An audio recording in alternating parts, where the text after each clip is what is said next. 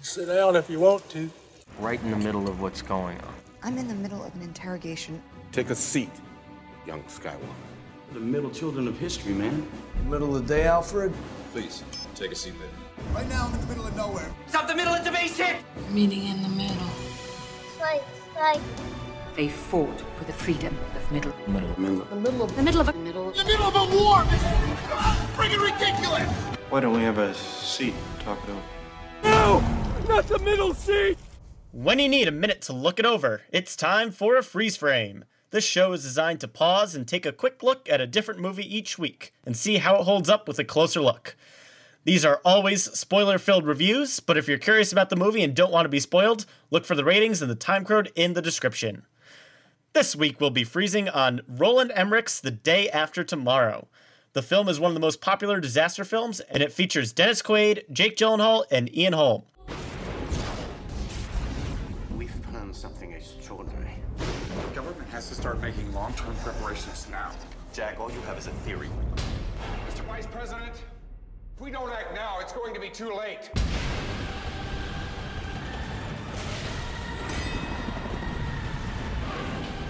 The storm is just gonna get worse. What should we do?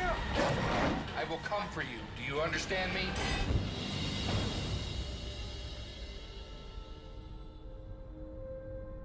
The movie focuses on several stories following a global ice age after several extreme weather disasters.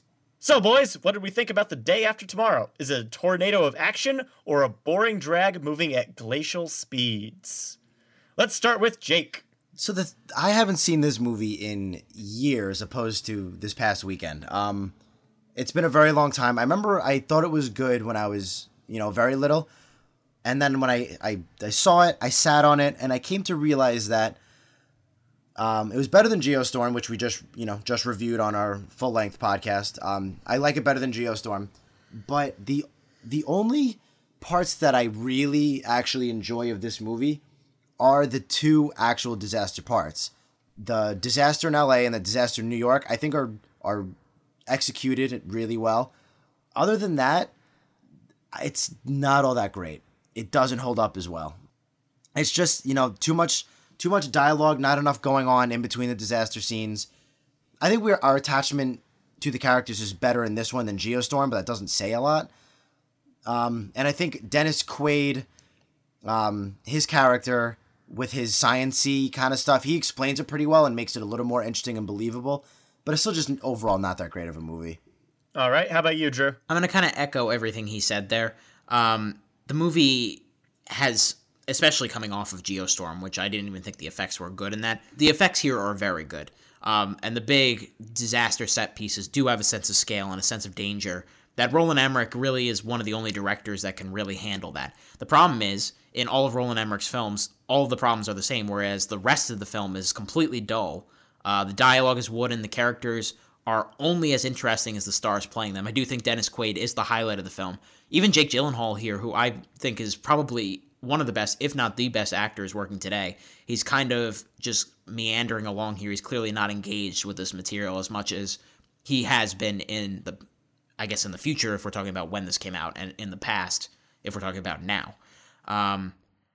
It just, that the sequence where they're stuck in the New York Public Library, it had been a while since I'd seen it, and it feels like that sequence goes on forever. Once it hits that big sequence in New York, which I agree is impressive, it just drops off like a snail's pace. It is a slog to get through the rest of it. It's too long of a movie. It's not as interesting as it should be. And yeah, it's really a textbook example of style over substance. Yeah, I think the key thing with these types of movies, if you like disaster movies, you're going to like The Day After Tomorrow, you're going to like 2012, you might even enjoy Geostorm, but they all follow the same formula. Emmerich here knows that just seeing a city get destroyed doesn't make for a good movie. So he figures out, all right, we need some emotional attachment here. Let's have different characters in different locations have to experience this, so that way we have something for the audience to root for. But because these global disaster movies need to focus on so many different locations, we don't get enough time with each character. And there's only so much that you can do. This movie tries to go more for the survival aspect of the disaster afterward for the second half of the movie. And I agree, it doesn't work. It takes way too long. It's not engaging. And because we've only spent a little bit of time with each of the characters, having to sit through and watch them be the suboptimal characters for an extended period of time doesn't make for a fun movie. That said, the effects are fun. The disasters are fun. Other than that, there's not too much that this movie has to offer. Yeah, I was actually pretty surprised at how dull it got in between some of the action scenes, because this is a pretty well-renowned disaster movie. It's kind of a lot of people's go-to when they talk about this kind of genre. So upon rewatch, I was interested and kind of intrigued to see what I was going to get from a second time around, and I was pretty surprised that I felt the way I did. I mean, I actually disagree. I think Jake Gyllenhaal's okay. I think Dennis Quaid is fine. I don't like Jake Gyllenhaal really? at all. No, I think he's okay. I think he's Really? horrible. I don't think he's horrible, but I think he's bored. At times, yes. But I think he engages sometimes. I think it's more of an issue of writing than his acting, if I'm being fair. But I can't get behind his character at all. He's supposed to be a smart guy, but his entire emotional arc is about this girl and surviving. And it's not fun for me to watch, and it's not engaging to watch. And he's kind of cringy in a lot of parts that really irks me. And I think you nailed down what's most important about, like, what the most important thing that you need to get right in these disaster movies. Because, listen, the characters are always going to be thin. But the best of these disaster movies can channel the star power that's in it and make it accessible to audiences. Like, use the star that they've cast as a really good audience surrogate. One of the better ones, it's not a good movie. I'm not saying this is a good movie. But San Andreas does a really good job of putting The Rock at the forefront and making him an engaging person to follow. Not an engaging character, an engaging persona. And this movie almost has that with Dennis Quaid. Almost. It never has it with Jake Gyllenhaal for me. And that's really a big problem. 2012, which is a 16-hour-long movie to start with, had that with John Cusack. He was an everyman that I enjoyed following. Chiwetel Ejiofor is an engaging presence in that movie as well. But Day After Tomorrow really lacks that surrogate, and it suffers for it because it just really feels like we're watching a bunch of faceless red shirts get taken out by ice storms. One thing I will say is that what Geostorm, I don't want to keep comparing it to Geostorm because it's kind of not fair. Geostorm is pretty bad, but one thing it does is it at least tries to keep engaging. It tries to introduce another action set scene with the boat, the big ship that kind of floats through. They go in there looking for supplies and medicine, and they try and make it engaging by wolves escaping from a zoo, but it just doesn't quite stick like the other two disaster scenes do. The wolves, one, they somehow don't catch Jake Gyllenhaal when he's running around, which I guess, like... I mean, they're better characters than Jake Gyllenhaal's character. But, like, they're wolves, and there's 4 of them. None of them catch him, like, at all, and I don't know. It's supposed to build up one more suspense, thrill kind of scene, but it doesn't really capture it at all. I don't know. What do you guys think? Yeah, I think my biggest checkout moment of the movie for me is the wolves, just because it's so obviously shoehorned in. Yeah. Where they come up with this sense of drama. Okay, we need to get medicine for her leg. So we can't just have them go into the boat. That's boring. We need to have some sort of drama. I know. Let's have wolves come onto the boat for some reason. And it really irks me. The other scene that really irks me is the initial time when Jake Gyllenhaal goes to call his parents on the flooding room in the library. He doesn't tell them what's going on. Well, explain yourself better to your parents if it's your last phone call. But then the movie spends an extra 30 seconds longer than it needs to see if Jake Gyllenhaal is going to be okay escaping from the cold, flooded room. Like, we're waiting for him to emerge from the water. And we know he's going to. We know he's going to survive. We've seen the trailers. This movie has another hour and a half to it. I didn't even think about that, Nate. That's a great point. That was stupid. Like, it's a manufactured drama that stems from not the disasters, but just we need to shoehorn in something here that really irks me about this movie, and it prevents it from being a good movie, in my opinion. Yeah, because the movie blows its wad like 30 minutes in. But okay, I'll give it a little more credit. It blows its wad about an hour in, and then they run out of ways to make compelling drama, so they just start making shit up. Like, okay, I don't want to compare it too much to Geostorm because Geostorm's like fucking White Castle, and this is, I guess, McDonald's. It's just fresh on our minds. High-end garbage. I'd give it Wendy's. But yeah, it has kind of the opposite problem, where Geostorm actually puts some stuff at the end.